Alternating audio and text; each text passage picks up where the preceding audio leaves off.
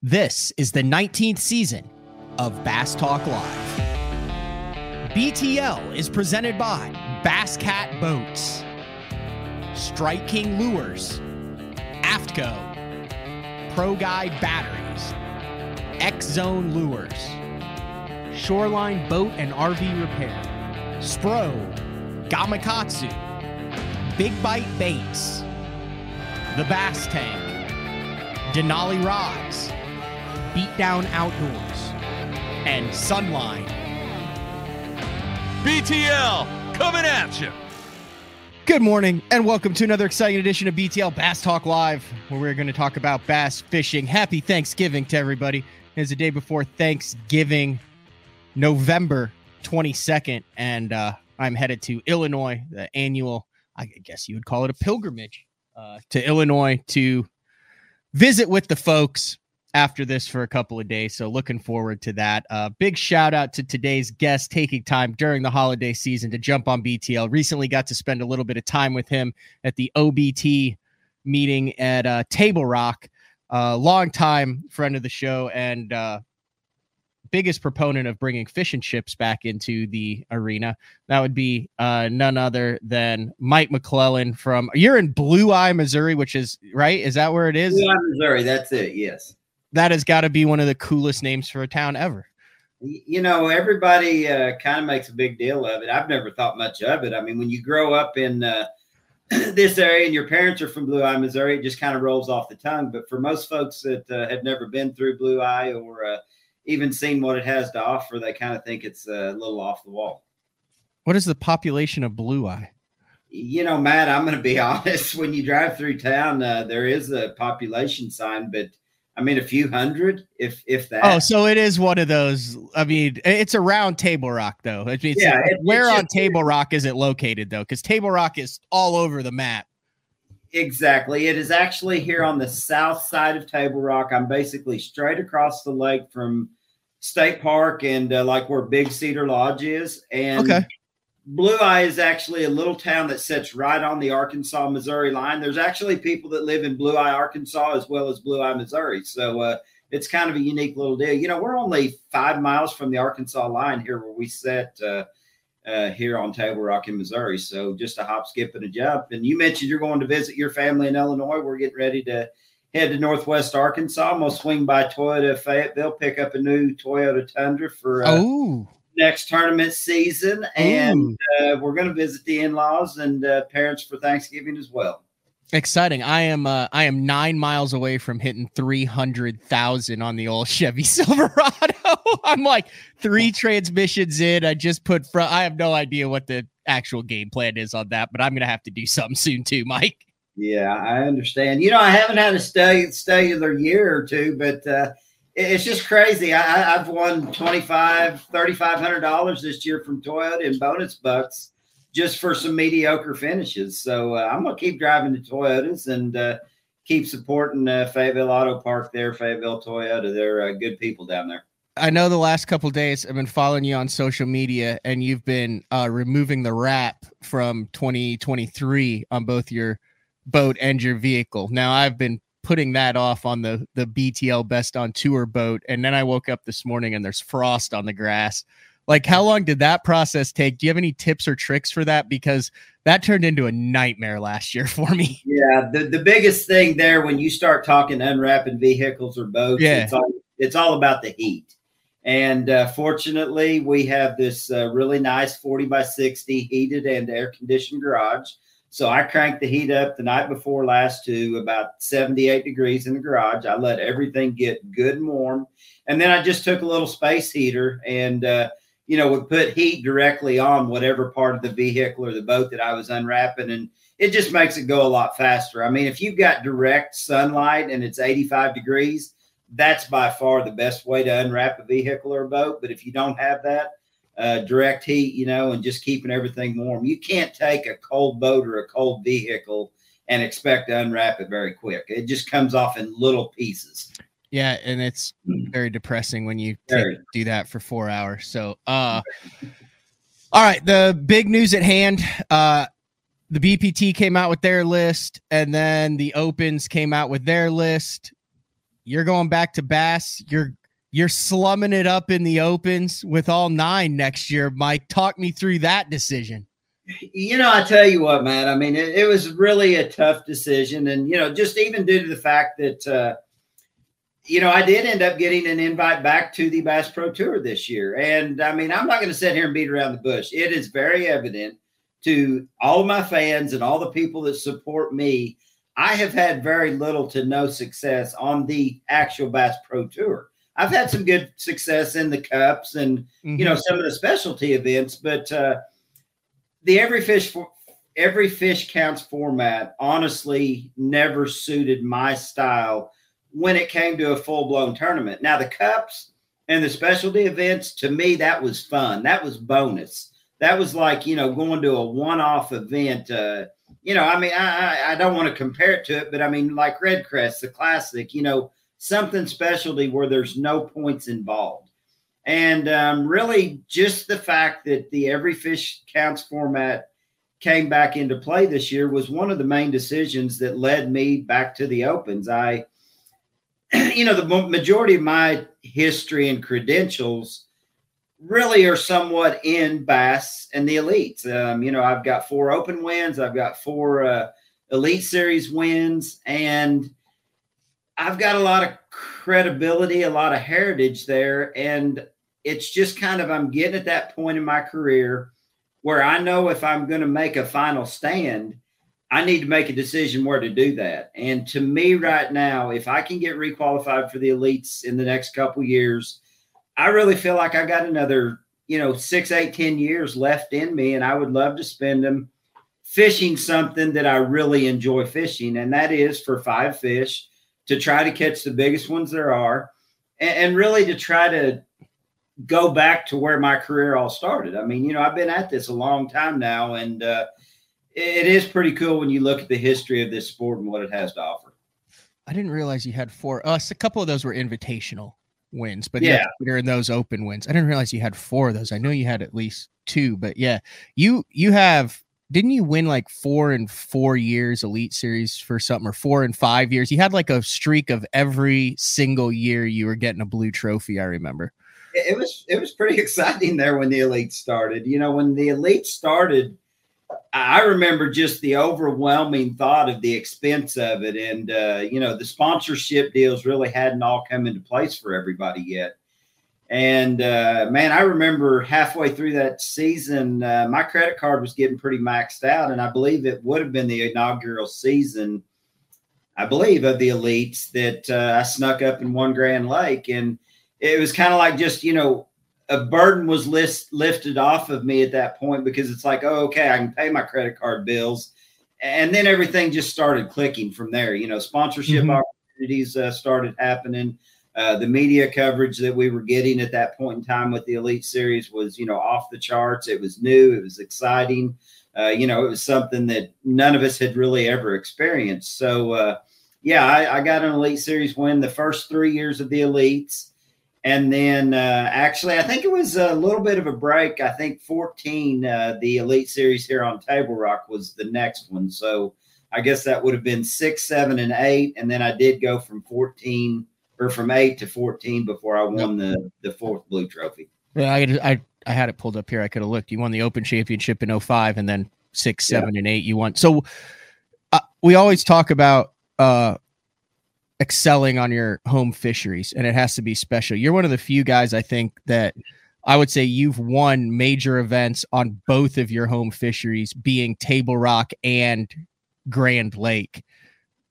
That's kind of a unique deal, because I mean, those are the places that you're kind of associated with, and to win on both of your home bodies of water has to be some really cool memories. It really is. But I think the biggest thing about that, Matt, so many guys, when you talk about your home body of, your home reservoir, your home lake, so many of the guys probably have way more experience on their home bodies of lakes or their home bodies of water than I really do on these places. Yeah, they're the places that I kind of grew up fishing. They're the places that I love to fish. But I think the biggest difference is I never guided here. I never spent, just countless days on Table Rock or Grand Lake. It's just I had enough experience on both of those bodies that I could fish them very comfortably. I could run around the lake and fish a pattern rather than trying to fish spots. And I really believe that's what's kind of led to my success here on these bodies of water. So do you feel like what led to your success and made you one of the top 3 most consistent anglers in Elite Series history for a decade is also the reason why you struggled on the Bass Pro Tour, as we saw starting in, starting in 19 with the forward-facing technology and the 20-somethings coming in? Was your greatest strength also your biggest weakness in the last 5 years? In a very quick and easy manner of answering that, yeah. I mean, it's definitely completely crazy to look back at the way that I fished. And you know, you had the opportunity. I remember you covering me on the water back in the day. And I can remember one specific situation. I mean, I felt like I was as good as there was with 2D and down view and side view. And I remember one day you pulled up on me and you're covering me, and I'm just kind of out meandering around on some ridges on Kentucky Lake. And I'm like, oh, there's one right there. And I drop down and catch a 4-pounder, you know, on 2D sonar. And you're just kind of like, oh, he just runs around and catches them at will. But, you know, things have changed so much. And the thing that's frustrating to me, Matt, is when Garmin Panoptix first hit the scene in 2016, I started learning about the technology before I actually had it on my tournament boat. And my son actually had it on his boat the year prior to me getting Justin's freaking good at it. He's he's sneaky good at it. Like, Justin's a wizard with it. Anyway, continue on your story. Yeah, I continue to learn from Justin, but we had an open, you know, the following spring here on Table Rock. And Matt, I was 100% committed to going and catching them on a rock crawler and a McStick. And I practiced for 3 days for that open, and I'm winding and I'm catching, you know, lots of bass, but I just didn't feel like a person could win. And the final day of practice, I slipped out of State Park. I saw a bunch of seagulls diving across the lake at the mouth of Beardsley, and I shut down and started idling around. And I'm like, man, it looks like there's a bunch of fish out here. And I picked up a underspin or a swim bait one and threw and caught a 3-pounder, and I threw again and caught another one about 4. And I told the co-angler that was with me, I'm like, I'm done. And he's like, what do you mean you're done? We got all day to practice. And I'm like, dude, I found the winners right here. And I mean, lo and behold, I mean, Panoptix allowed me to get that open win in 2017. And I feel like I feel like I've struggled to stay caught up with how good live scope has gotten. And it's just this new generation of angler has embraced it so strongly that you've got to make that commitment. I think you and I talked about this last week at Table Rock. You've almost got to make that commitment to do it all day for 4 hours of the day. You can't jump back and forth and expect to be successful. Let me pull this up. I've showed this in the last couple of days, but you mentioned that in 16. Here is a video of 4-time angler of the year, Clark Wendlet. That's what it kind of looked like originally. That was the Panoptix stuff, the blobs. And I mean, I remember when that came out, there were a bunch of guys trying to figure out what the hell you're looking at on a live screen and how, but that's what you were seeing in 17 on Table Rock when it helped you win. It was, but I was fishing suspended fish. And that was the thing that people really hadn't grasped yet, is how good that technology was. I was fishing treetops and bait schools. So basically I had my lower limit set at like 40 feet. So all I was looking at was 0 to 40 on my screen. So I was never really seeing the bottom. All I was doing was looking for bait balls and treetops with fish in them to throw at. And it was just blobs. You couldn't individualize fish. You really couldn't individualize anything, except you could tell the difference in timber and bait and fish. But the technology's come so far. It's just like, I guess that old school mentality in me, that was basically forward facing 2D sonar is what we were looking at right there. All right. We've seen Hackney and Christie and Ike and these guys all go through the opens. It took Scott Martin a couple years. we've also seen a lot of guys, and for lack of a better term, they get stuck in the opens, Mike, and they're guys who know how to catch them, like millions of dollars of earnings. Was it a difficult decision to, I mean, like I said, you had the invite to the BPT. Was it a difficult decision to step back knowing the risk that you're taking for $5,000 checks for 30th through 30th, 235 boat fields, co-anglers, 9 events across the year with only the top 9 moving on to the Elite Series? Or are you energized and excited at the new opportunity? You got to be honest about this too, because quite frankly, if I was in your position, I'd be terrified. Initially it was terrifying, Matt, but I mean, honestly, when you look at the situation that I was in, even with an invite back to the BPT, I mean, I've got to be honest with myself. Unless I absolutely had the most incredible year I've had in the Every Fish Counts format next year, I was out anyway. Mm-hmm. And that's just being honest with myself. So the way I look at this, I am excited about going back and fishing the old school type events that I have always had success in. I mean, Jeff Crete and I talked about it a month ago, and Crete's like, one thing about it, dude, he's like, you have always excelled in those big tournament fields. He's like, you go off and do your own thing. He's like, you don't worry about the fact that there's 200 boats on the water, and you just grind it out and get it done. And I know that things have changed now with forward-facing sonar, with what Garmin LiveScope has done to the world of fishing. It has definitely changed the caliber of angler that we are competing against. But I'm going to be honest with you, Matt. I've got a lot of faith in the good Lord above, and I feel like if this is meant to be, one way or another, I will make my way back into the elites. And the thing about it is if I understand things correctly, once I do get back to the elites, and you noticed I said once I do, I didn't say if I do. Yeah. Once I do get back to the elites, I really feel like, based on what I understand, the career average kicks back in. It does. And you have a hell of a career average. It will be, a very comfortable situation once I get myself back there. So again, I don't want to fish till I'm 70 years old. I want to fish while I'm able to fish, while I'm capable of fishing. I mean, you were with me last week. You know that I still love to do it. I'm as competitive as I've always been. I mean, heck, I'll get up at 6 a.m. and eat some Andy's frozen custard with you for breakfast. Oh, I did. I had Andy's frozen custard and apple pie that you brought to 35 people because someone called you out in a group text and you were like, "Oh, I'll see you. I'll raise you. I'll bring you custard and pie for the whole group." And I did. I had it at like 6 a.m. It was the first time I've been doing this like fasting thing until noon. Tried to drop a few, and it's been working. That was like the one time over the last like 2 months that I've broken that trend. Yeah, well, Andy's was worth doing it for. But no, I mean, it's a situation where I know that I've got to be in better shape than I've probably ever been in next year to start the year. I've been on my treadmill. I've been, walking up and down the hills here in the Ozarks, trying to get everything in order. Been spending a lot of time on the water. We did the Table Rock sales meeting event last week. I was up at Lake of the Ozarks, or I guess that was 2 weeks ago. Last week, I was up at Lake of the Ozarks for the Missouri Invitational, the golf and fish event.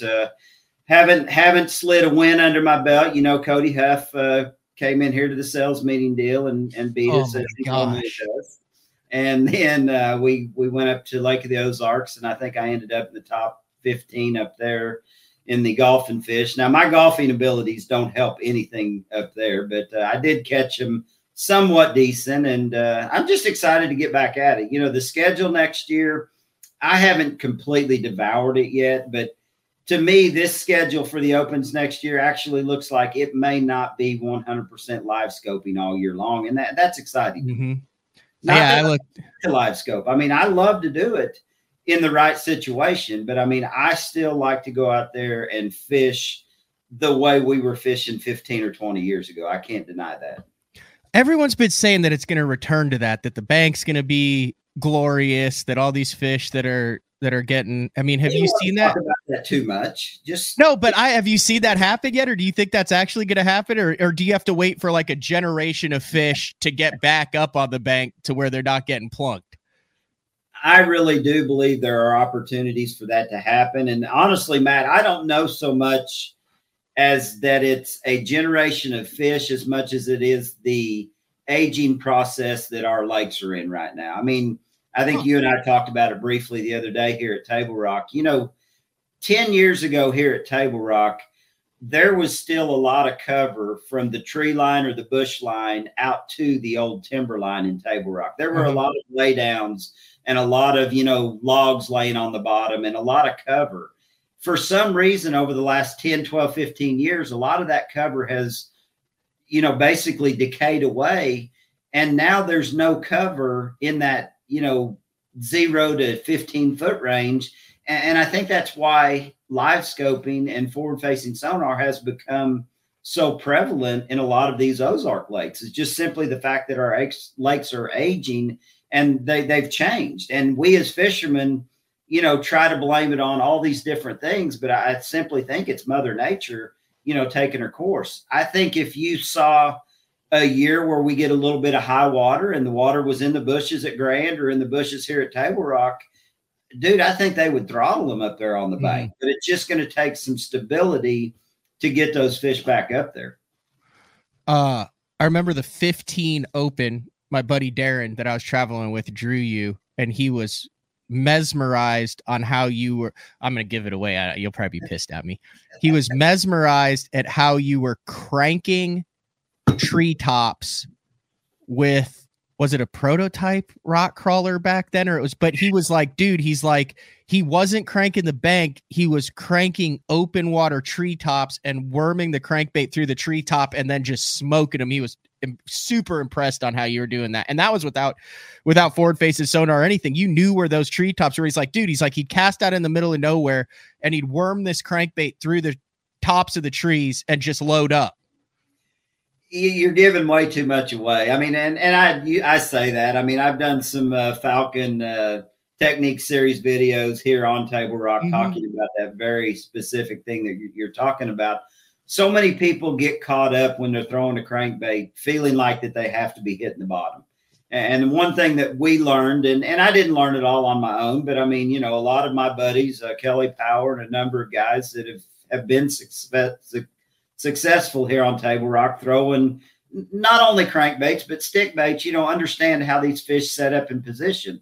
And I promise you, I have caught more bass on a rock crawler or back in the day, a wiggle wart off the bottom in treetops than I have on the bottom. And it is amazing now with forward facing, sonar with live scope, being able to pull up to those brush piles or treetops and throwing directly at them and not having to make 5 or 6 casts to get the one that you want. And those capabilities are definitely still there. I mean, you asked me earlier, have we seen the cell and rock crawlers and mixed sticks decline any? And at this point, I would have to say no, because there's enough people here in the Ozarks, whether it be, Bull Shoals, Table Rock, Lake of the Ozarks, Grand Lake, that understand the effectiveness of a mixed stick and of a rock crawler, that they're utilizing those baits in their live scope fishing. I mean, the last time I threw a rock crawler here on Table Rock, 9 out of, I'm going to say 90% of the fish I caught live scoping them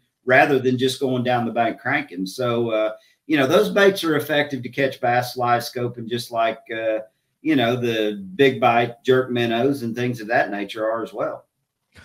All right, we're going to take our first break of the show. When we come back, we have a special guest. I've been talking with Mike off camera a lot about bringing back the possibility of bringing back fish and chips. That was my only shot at glory in the early 2010s. Would have won that had Fred B.A.S. not called a 4-card straight and lost to Marty Robinson by half a point. But I'm not bitter about that 10 years later. It doesn't bother me at all. But we're going to take our first break. And when we come back, special guest. And then towards the end of the show, there's a chance we're going to get Brooks Anderson and Rooksby Gordon on the show. They won the high school college fishing chaos on Lake Martin. And I think when someone wins and they're named Brooks and Rooksby, that's worth an interview. But BTL with Mike McClelland, special guest, Thanksgiving edition. When we come back, we'll be back right after this. The new Puma STS has been redesigned from the ground up. With the angler, design, function, and performance in mind, nothing on this new offering was compromised, and the only thing carried over from the previous version is the name. Based on the Soft Touch series hull that started with the flagship Jaguar, this new model is nimble and performs incredibly well at all speeds with either a 250 or 300 horsepower engine. Featuring a new 96-inch wide-body footprint, this hull measures out at 20 foot 7 inches in length. Industry-leading design coupled with tournament-winning performance. The Puma STS from Basscat. Feel the rush.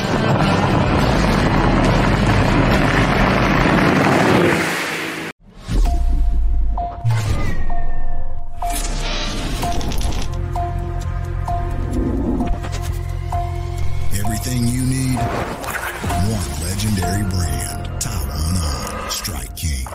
All right, guys, if you're a construction worker, soccer dad, soccer mom, you want to be outdoors, oh, you've seen the Reaper. This right here is the zip-up full Reaper, but it's windproof, folks, windproof. And it actually has the mast built in. It's behind me. I mean, if you can look good, feel good, and stay warm, you better check it out. It's the zip-up Reaper. That's right, windproof.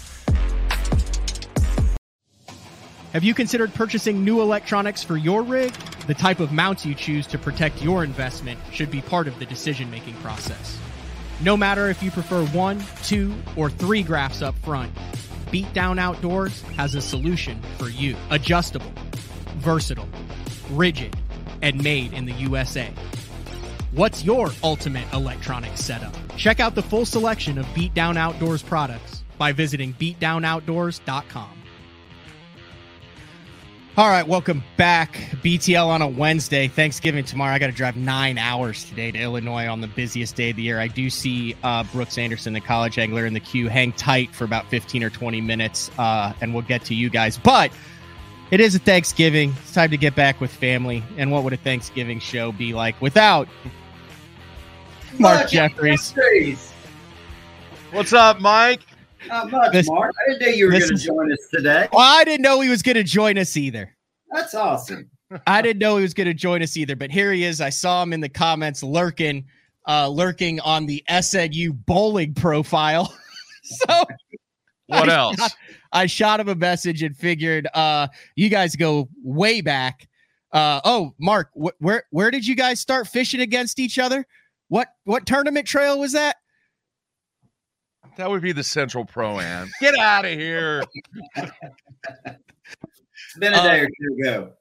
So Mike and I have been talking, Mark. Well, actually, Mike's been somewhat badgering me to bring fish and chips back to life. It's it's a possibility. I say that a lot, but with this being my first year doing what I'm doing now, we have the entire month of December off. So I know previous Fish and Chips event, they took place in December. And I don't know, you tell me, Mike, was that a good thing in December? I know we had some situation with guys out hunting and going on trips, but you tell me. I think the biggest thing is, and Matt and I actually talked about this yesterday briefly, to me, about the only time would be this time of year. And it's all about the weather. I mean, not that any of us are pansies or anything, we'll get out there and fish in the cold. And honestly, the way Mother Nature has been running our calendars lately, December is probably better than October or November as far as the fishing goes. There'll be pre-spawn in the Ozarks. Well, I wouldn't go that far. What does that involve to bring back, though, Mark? Like, I'm kind of scared to take the lead on it just because I know how much work you put in with the casinos, with the logistics, with everything that was going on. I mean, is this like, do you have the blueprint to where, and this is what it is, folks, it was a poker tournament for points and a fishing tournament for points, and you paired up, and then the overall champion was anywhere from, I think, $15,000 to $25,000 over the course of the years, but it was a week. We stayed at the casino. It was a great event. But what, like, logistically wise, is this something that we can handle, or do we need you involved in this? Are you the only one who can do this? If Mark's in December, we can get him. Yeah, we can do it. Here's the deal, Mike. I'm gonna have to hire the dude. He doesn't do anything for free anymore. Well, who does? What, me? Yeah. That's not true. I actually still have 2 of the posters that are in my bonus room upstairs in the house. And honestly, man, I think you can pull it off. The toughest thing is getting whatever casino that we're going to use for the event to buy into it. And it was weird because we were on a road trip this past weekend to Fairview Heights, Illinois, to McKendree University, and I drove past downstream, and I thought about that. But I guess this is their 15th or 20th anniversary. Do you know, Mike? I honestly don't know. That sounds probably about right based on when we had the prior fishing chips. But, there's other options now. I mean, there is a place a lot closer to Grand Lake now, Indigo Sky. And actually, a lot of the old poker dealers that used to be at Downstream are now at Indigo. There has actually been discussion almost yearly about, are you guys ever going to have fishing chips again from some of those dealers? So I think the opportunity is there if we can get their marketing team, behind the event. And, I think the other thing is getting the right group of anglers to participate. I'm not saying it's got to be a completely, star-studded field of a bunch of pro anglers, but I definitely feel like if you can get a few of the name anglers that still like to gamble and have a little fun on the weekends to come out and participate, we could definitely make it happen. I really believe we could. Hey, Van Dam has nothing to do now. And he did say the very first event that we had at Lake of the Arbuckles, he said that was one of the funnest events that he had ever taken part in. So he's got nothing to do now.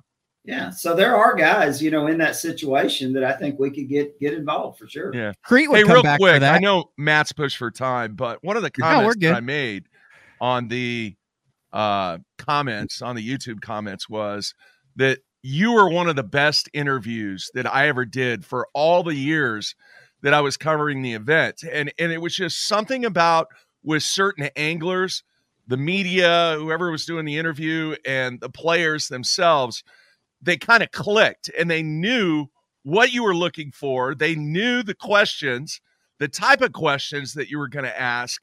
And I knew the kind of response that I was going to get from you, Mike, when we did do interviews. And you were one of the coolest dudes and learned so much from you over the years during those interviews. I'm still not one of the coolest dudes. Oh, yeah, absolutely. Yeah. I mean, you're bringing Andes for everybody. Oh, my gosh, Mark. He didn't stop fishing. He just went to MLF. Come on. Yeah, I mean, things have changed. And I do remember, we were talking about my successes, and you even brought it up earlier, Matt. I remember when the Bass Pro Tour started, I think I was one of your first interviews, Mark, about, what this was going to mean to my style of fishing. And I did my best to try to convince you and myself that I was still going to be able to fish the way Mike McClelland fished. And lo and behold, my eyes were opened very quickly to the fact that with the newer generation of anglers, it just didn't jive anymore. I couldn't go out there. Not to say that there haven't been some successes, in those tougher grinding tournaments. But if you weren't out there doing the right thing with forward-facing sonar, with live scope, you were going to fall behind really quickly. And it took me 4 years to figure out that this format doesn't fit my style of fishing. And that's the reason the decision's been made to do what I'm doing right now. Yeah. And I have to say, that's cool. Too, all of my sponsors are behind me. Bass Pro Shop, Ranger, Spro, Sunline, Big Bite, everybody has been very supportive in my decision. And, it's going to be interesting to see, like Matt said, I don't want to be one of those guys that gets hung up in the opens, but hopefully we'll be blessed. We'll move on to the next chapter of our lives and get back in the elites, and everything will roll smoothly. I mean, it's nice that Mike's there, but I'm not thrilled about it, to be honest with you. I mean, I'm not giving you any slack. If we go on the same bank, like I got way more open experience. I'm 30 of these things consecutively in, Mike. Like, I mean, I'm holding my own. I've got a few opens in my past history too there, Matt. I mean, I know they've changed a little, but I'm going to fish them just like I always have. I mean, and that's one thing about it. Like I said earlier, Creed had always said, I don't know how you do it. You just kind of block everything out. And I think that is one thing that I do well, is I just kind of forget about how many guys are on the water, and I do my own thing, and I'm going to fish the way I'm going to fish. Mike, hey, I remember in the early years of the Elite Series, there was a memory of which at Clear Lake, I kind of had the style during that period, during the early phases of covering you guys. I would have to seek kind of the interview at wherever you guys were staying. I would actually drive around and do a lot of the pre-tournament work, traveling around, going to the campsites, to to the cabins, to the wherever. But I remember the one place that you stayed at Clear Lake with Crete. It was like a little Mexican bungalow. It was weird. It was totally bizarre. And the first thought through my head was, how in the heck did they find this place? And then I get there, and there's one side of the room that is an absolute train wreck. I mean, just a disaster. And then there's your side of the room where it was just pristine. It was perfect. It's not going too far. Oh my gosh, Mike. And I didn't know where to sit. I didn't know where to stand. And Crete was just kind of over there doing his own thing. And I kind of looked at you and I was like, you want to step outside? You want to do the interview outside? That was just a train wreck, Mike. Yeah, it was very interesting in all the years of traveling with Jeff. The things that I learned to deal with. And that is how I got my nickname Peepaw, because I showed up after one or two events with a dirty clothes bag and said, here, dude, take care of your stuff, and that just made it worse. He just said that, the last time someone did something like that for me was when I went off to college and my grandfather got me a dirty clothes bag. So that is when I officially became Peepaw. And that's been way too early for anybody to be considered Peepaw. And then, as bless Stacy's heart, she's been Meemaw ever since. So, and we don't even have grandkids. I mean, all these other guys that are younger than I am have grandkids and all these various things, and I'm Peepawing to her. Very nice. All right, man, I'm going to take advantage of the situation here. I'm going to put Mike on the spot. Look, dude, I have an entire month off. 1 month. We don't have an event until the guys get back on campus. The guys and girls get back on campus the second week of January. How about a little winter fishing on Table Rock? Is that a possibility? I'm wide open, Mark. I tell people all the time, and my phone will probably start ringing off the hook now that we're on air talking about this, but I fish so much more than anybody ever knows because I just go, and it's hard to plan these things sometimes. But, dude, I'm telling you, you give me an excuse to get you out here on Table Rock. I mean, fishing should start getting really good. I mean, Matt saw that it was a little tough, a couple weeks ago, but I really believe the crankbait bite and a lot of things are going to start coming on. But yeah, let's do it. You stay in touch. I've got plenty of room here with a really nice view. You come over, and I know Stacy would love to catch up with you. So yeah, let's plan on it. All right. Very nice. All right. Matt, I didn't know if we wanted to talk about the text that I wanted to. I got it dialed up, and that's one of the other reasons that I brought you in. So long time Elite Series Pro professional Mike, you have a bunch of his trophies in your house. Dave Smith, owner of MTM Recognition and angler, passed away. He'd been pretty sick, hanging on for a while. I talked to Jared Miller a lot, who stayed in constant contact with him, but a pillar in the industry, well respected, hundreds of B.A.S.S tournaments under his belt. But Dave Smith passed away yesterday, Mark. Yeah.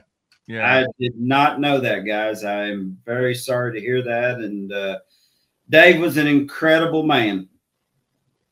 MTM Recognition, you would never know. I mean, the guy's worth $1 gazillion, treated everybody like gold. I know he would always go out of his way to say hi to me, to talk on the water for pictures. I'm running some of his video now. I mean, this is over a decade old there, but I remember he would always, when he came off stage, he would always look around and he'd go. Do you remember that, Mike? Like anytime he was in the bag and made eye contact, he was 6'8". He's in the in like the Oklahoma basketball Hall of Fame, I believe, big time athlete. And any trophy, if you have won a trophy with MLF or B.A.S. for the past 20 years, 20 or 30 years. That on the bottom, if you flip it over, it'll say MTM Recognition on the bottom, all the blue trophies, the classics, the BFL trophies, all of that goes through MTM Recognition, Big Dave's company out of Oklahoma City, Oklahoma. So thoughts and prayers with his family and all those people at MTM Recognition as well. I definitely concur there, Matt. Dave, back when I had the tragedy I had happen with my ex-wife and daughter, Dave actually made a memorial plaque for a memorial garden that we did for my daughter at her school. And Dave was always there to help any way he could. Super family, super individual. I had the opportunity to be a team partner with Dave when we were both involved on the Cabela's team. And I talked with Dave a lot over the years. I had lost contact with him the last couple. I'm really, really, really hate to hear that he has passed. David Walker and I, David Walker's another really tight friend of Dave's. And, we talked to Dave just, I guess it would have been last year when we were at Kentucky Lake. And super, super good man for sure. I know Dave would get out on his private lake. Miller would go down and get him out on the lake so he could still catch a couple and set the hook. Got all the boats down there rigged out on his lake. One of the cool Dave Smith stories that I know is if you drew him as a marshal with what he had at his disposal with MTM recognition, he would have like genuine like sterling silver sheriff's badges made like that weighed like, it was like straight up silver, and it would have, the Elite Series logo and Marshall underneath it. And every morning when that Marshall, who just was a random draw, would get in the boat, he would hand him one of those badges that they got to take home. So if you've drawn Dave Smith when he was on the Elite Series for those years before he retired, he'd give every Marshall, I think it had to be worth like hundreds and hundreds of dollars because it was like straight silver. But I always thought that was kind of a cool gesture that he did with his Marshalls. Yeah. Hey, real quick, a lot of people may not realize Dave actually got his start in the trophy business selling bowling trophies out of his garage when he was the head basketball coach at Southeast High School. I spent numerous hours talking to Dave about basketball, and that's how he got started because coaches didn't make hardly anything back in the day, and to supplement his income, he started this trophy business out of his garage selling bowling trophies.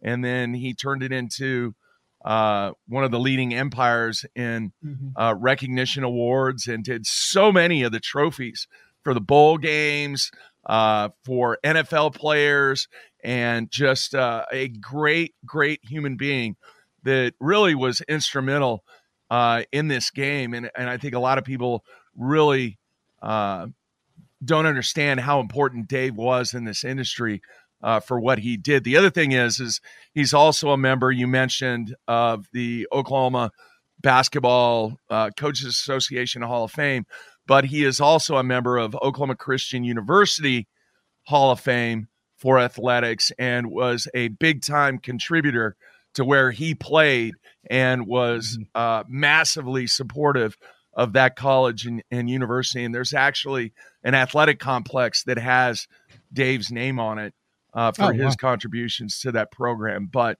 just he was a character. You mentioned Matt, he was 6'8". He was very intimidating. He'd walk her out.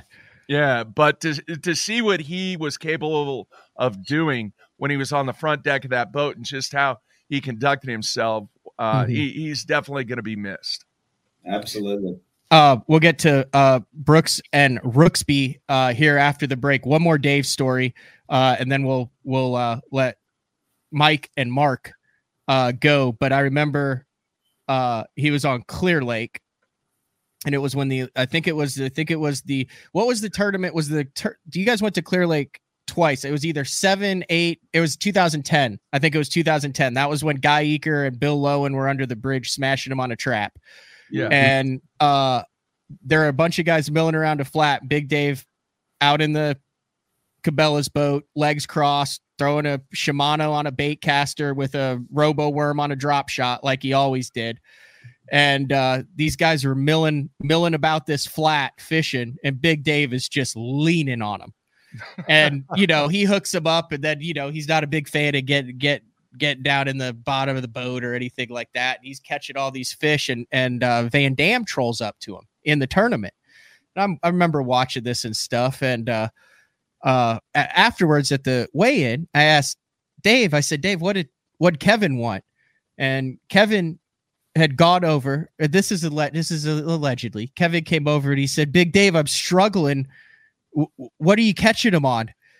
Big Dave said he looked at him and he goes, you're a big boy. You'll figure it out. That sounds like me. That sounds like Dave. So before I let you go, and Mark, you're welcome to stay on. I mean, if you want. No, I got work to do, man. I'm right in the middle of recruiting on this day off. I see the Brunswick, the SNU. SNU is one of the premier supporters of SNU bowling is BTL, along with Cohen Construction and Knighton Industries. Proud sponsor of SNU Bowling, a top 10 nationally recognized program in its first year of existence. Congratulations on that, Mark. Congrats, Mark. Yeah, the final rankings came out week number 9 for the first half of the season, and we dropped 2 spots to number 10, but there's never been a year 1 program finish in the top 10 in the rankings for the first half of the season. So making waves, Mike. Yeah. All right. I'm gonna see if I can make some myself this next couple years. Well, we mentioned it. We talked about the rock crawler and the McStick. Anything coming down the pipeline from Spro that people might be excited about, and then we'll let you guys go and get to the high school college chaos champs from Lake Martin. I would definitely say so.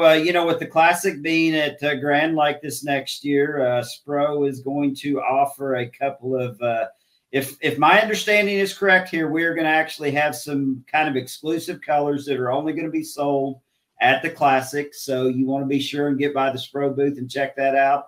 Also working on a brand new, I'm going to just basically say this bait is more, it's honed for live scoping. It is a new jerk bait that we've been working on. I know if anybody follows my social media last fall when this fall when, the season seemed to be over and everybody else was crawling up a tree, I was out here on Table Rock testing a new jerk bait for Spro, and I am hoping that I don't know if it will hit during the Classic. If not, I know it'll be introduced at ICAST, but it is a new 110 version of the McStick that is going to be very, very specifically tailored to, forward-facing sonar fishing. So we're excited about that. And then new colors of rock crawlers coming as always.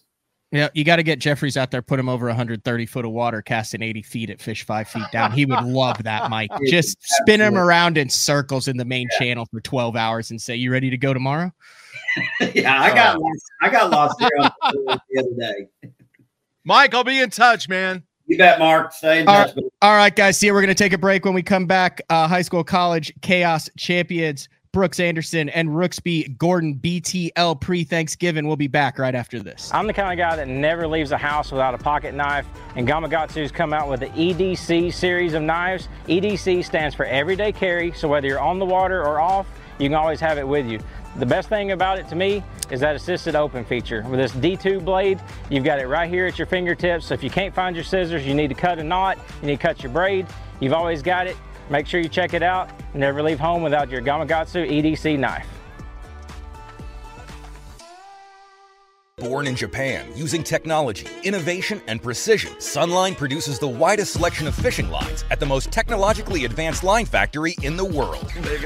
Manufactured at the strictest tolerances to produce victories at the highest levels of tournament bass fishing. From household names like Christie, Swindle, and Cruz, to young guns like Cook, Logan, New, and Welcher, they all trust Sunline to take them to the top of the leaderboard. Choose the line that will give you the strength to guarantee your confidence. Sunline. Shoreline Boat and RV, dock rash, storm damage, collision repair, that deep scratch or gouge from trying to access that secret creek. Shoreline Boat and RV can get your prized possession back in mint condition and looking good on the water, fast. All repairs are done in-house, so they're able to get your boat or RV back to brand new, quickly. All Shoreline's work comes with a rock-solid warranty. Find out more at ShorelineBoatandRV.com, Kansas City, Austin, and Tulsa. Having confidence in your tackle while on the water is one of the main things to success, in my opinion. In the last couple of years with Denali, I've had just that. From anything from spinning rods, casting rods, tungsten products, even now to casting and spinning reels, I have the confidence to go out there and get the job done and know that all my equipment is going to handle it and do it just the way I want it. The thing about Denali is you've got great quality products at a great price point, so make sure you check them out. The great thing about the new Sensation soft plastics from Big Bite Baits, heavily scented, super soft, buoyant, comes in 7 great new shapes. I've got a couple of them of my signature series, the Cliffhanger Worm, and the ramtail craw, great for a flipping jig, football jig, swim jig, all that. Several other great shapes.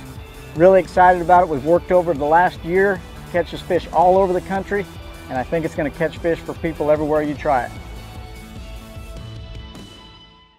The Spro Little John crankbait has been around for almost 15 years, and it is one of my go-to crankbaits whenever I need a fish in the boat, so you can never have enough new colors.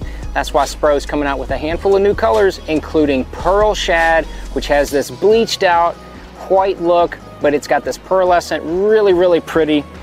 We've got Copper Shad, which looks amazing in the water. It's got that purple flake on the back, really, really pops in the water. And then if you want some real pop, we've got Sparkle Shad, nothing but sparkles all over this thing. And then last but not least, we've got the matte Sexy Shad, just a really different looking color for a crankbait. So you want to give them a little different look, that matte Sexy Shad is definitely the one to go with. All these colors are available in the original Little John and the MD. All right, we are back, BTL. If you guys remember probably a month ago now, we had Logan Parks, one of the 20-somethings that qualified for the Elite Series, but he has the Logan Parks Foundation, and then one of his sponsors is also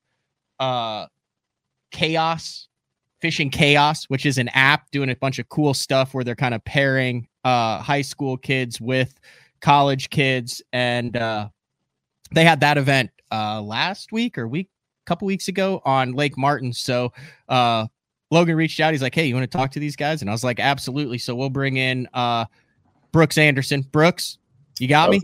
Yep. How's it going, Matt? College side. Good Lord, you're already dialed. You got a professional microphone. You got 50 plaques behind you. You got posters. You're dialed in, man. I appreciate that. Yeah. And before then we get things started, I got to show y'all these two pictures of Scaleless ANU. No way. 1 second. Yeah. Heck yeah. Yeah, so my dad's a huge fan of the show, and I couldn't get on here without showing those two real quick. Absolutely. Yeah, that was at the Classic. That was when Frank went to that Classic, and he was blown away. That's awesome. What year are you? So I'm a senior this year at Emmanuel. Okay, so this was a cool event because was it a random pair between college and high school anglers to kind of give the high school anglers a little taste of fishing kind of at that next level? Right. So they actually went through kind of a draft system where depending on how many days you did practice, that was kind of, you get to pick your high school angler based on that. So it was random to a sense, but it wasn't completely random, if that makes any sense. Yeah. So did you get to pick Rooksby? Yes, sir. Yeah. I had a couple guys selected, and then some of the other guys picked most of them. And I was like, well, this guy's got a pretty cool name. And look, that's what I figured. Did you pick it off the name? Rooksby, thanks for jumping on Bass Talk Live. Appreciate the time. I mean, I would assume you're on your Thanksgiving break. And what are you? How old are you? 16. Yeah. So this is probably pretty early for you, man. Yes, sir. All right. Thanks for jumping on. Talk a little bit about this tournament and then getting paired with Brooks and what it was like on Lake Martin. A cool opportunity for high school kids. The tournament was really, really cool. It's like something like we've never really had in high school and college, like the every fish counts format. And Lake Martin was amazing. I mean, we caught in practice, me and my high school partner, we fished together and we caught probably close to 50, and then when me and Brooks went out, we probably caught close to 80. So it was really, really fun. And then didn't you guys do something at the Auburn Stadium? Yeah, we had on Saturday, because we practice fished. You could practice fish Wednesday, Thursday, Friday, and then Saturday was like the meeting and then the draft and all that. And it was like in the Jordan Hare Stadium. We took a picture in there, and then there was like the meeting and then the draft night, and then they had this 1 hour session where you could go and speak to all the colleges in the locker room. And it was really cool to get to meet all the college coaches and college anglers and really get an idea of where you would want to go and fish in college. That's probably the most positive thing that's happened at Jordan Hare this year. Just lost all the Auburn fans. Probably. Anyway, this event raised, it was like 82 boats, so 160, and then raised $175,000. For the Logan Parks Foundation. Its mission is to empower the future of competitive anglers by nurturing the talents of high school and college anglers. So, Rooksby, where do you want to go fish in college, or do you want to fish collegiately? I know I do want to fish collegiately. I'm not really sure where I would want to go yet. There's a lot of options and places I'd consider, like Emmanuel, UNA, Auburn, Kentucky Christian, Drury, colleges like that. Wow. And Brooks, you go to Emmanuel. Yes, sir, I do. Okay. So this is like the perfect opportunity to get kind of the next class in. What was it like, fishing with Rooksby? I mean, kind of what is the program like at Emmanuel? Are you guys pretty dialed in there? Yes, sir. So we have 28 kids on our team, and holy cow. Yeah, it's pretty big. But me and a couple of the guys from high school, we kind of went there and founded it and really got it started.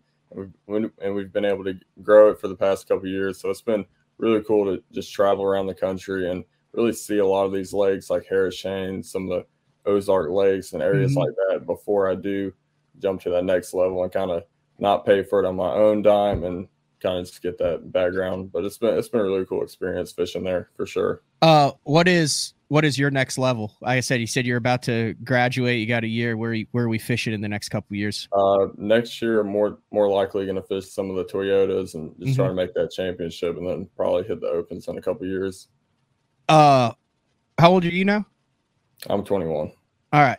Interesting to see 5 22 to 23-year-olds make the Elite Series through the 175 guys. Do you follow that? I mean, did you notice that Logan's like one of the older guys in that group, believe it or not?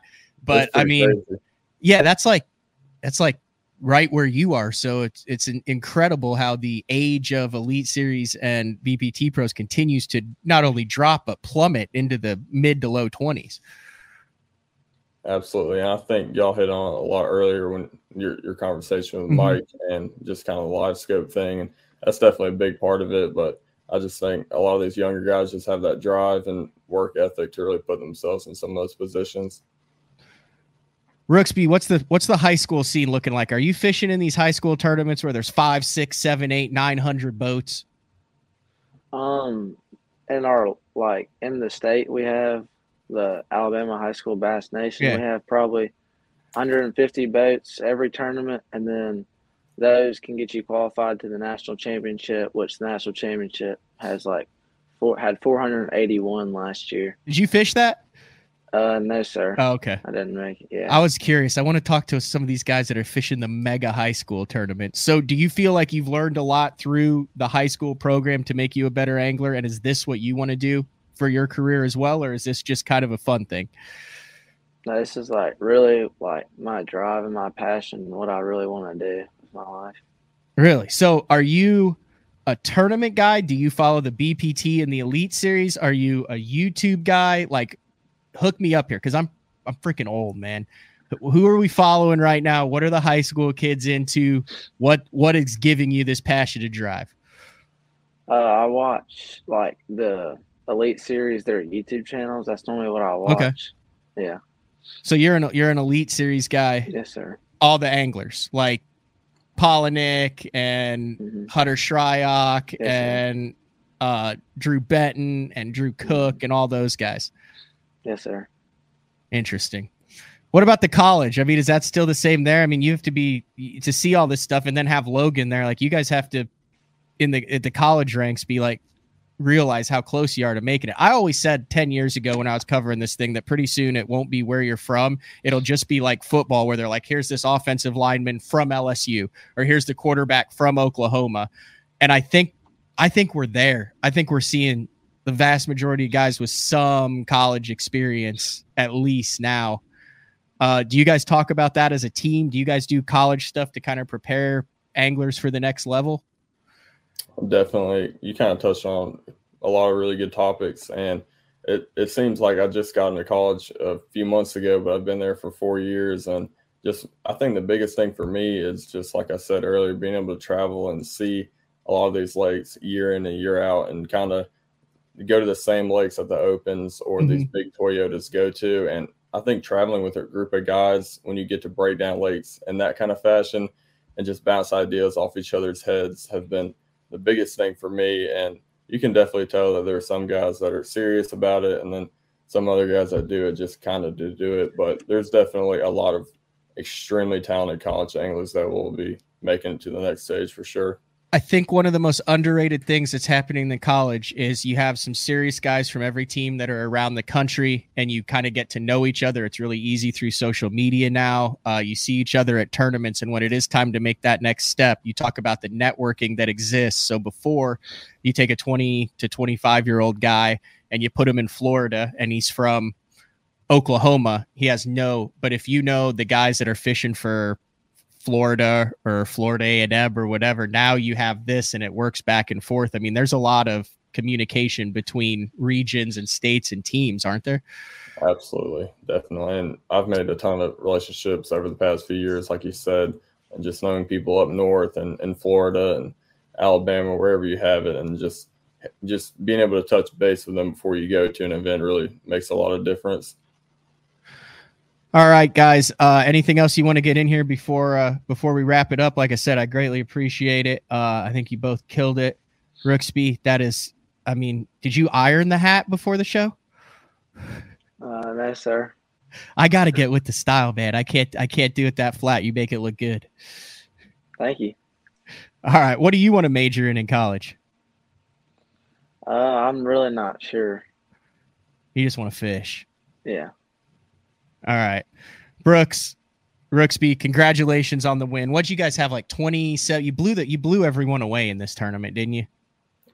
Sort of. So we had... Yeah, you could say yes if that's what happened. It's not bragging if I ask. But we had 50 pounds in the first two qualifying periods, and then we kind of laid off and then went practicing for a little bit, and then had 29 in the last hour and a half. So definitely pretty cool, just ditch fishing all day and really just targeting those big schools with a lot of scope. How many guys are scoping in college? Is everyone scoping? Pretty much everyone says they scope or they are, but there's definitely like a select group of people that actually can translate that into their results. Okay. It's the same way with the bigger tournaments, but there's a lot of people that do it, but there's definitely kind of a class of people that really Rooksby, know. what about the high school stuff? You got two high school guys standing up front. Is everybody scoping in these high school derbies? Not really. I mean, a lot of people just beat the bank. That's good. I remember we fished Eufaula 2 years ago in the state championship, and not much people were fishing offshore. It gave a few of us an advantage being offshore because, in the summertime out there, after about 10 o'clock, you're not going to catch much beating the bank. So that's good. Well, congratulations. I would assume that Logan is hoping to probably turn this into an annual deal. And you both have one more year, so you guys paired up for next year as well. Is that a thing now that you won? You have to fish, or do you have to go through the draft process all over again next year? Yeah, so I think it will be the draft system next year, but I'll actually be graduated, so okay, it'll be left up to Rooksby.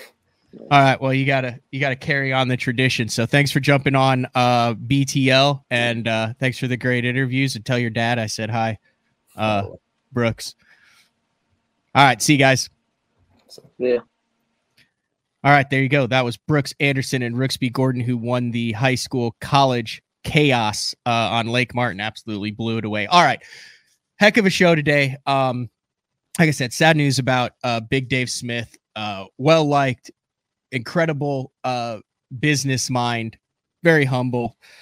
Miller actually texted me. He was probably in the professional fishing world the closest guy to him. I know Big Dave would pay Miller to go get 50-gallon drums of shad for his private lake and all sorts of.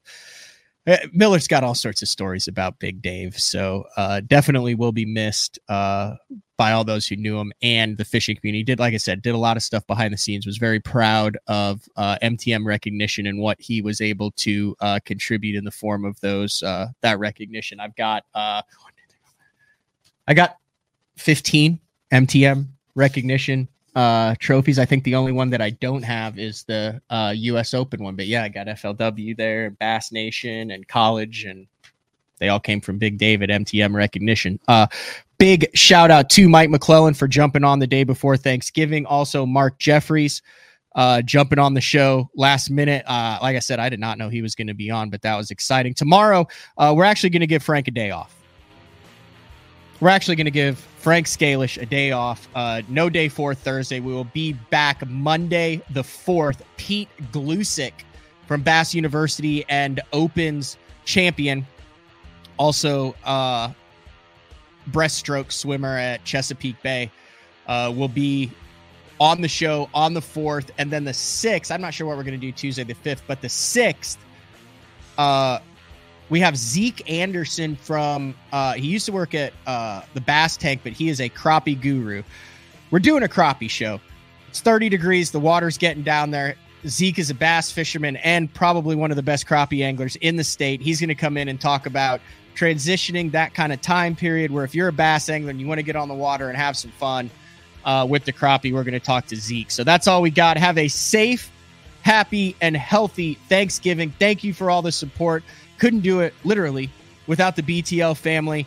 You guys rock. We will talk to everybody next Monday. We're out of here.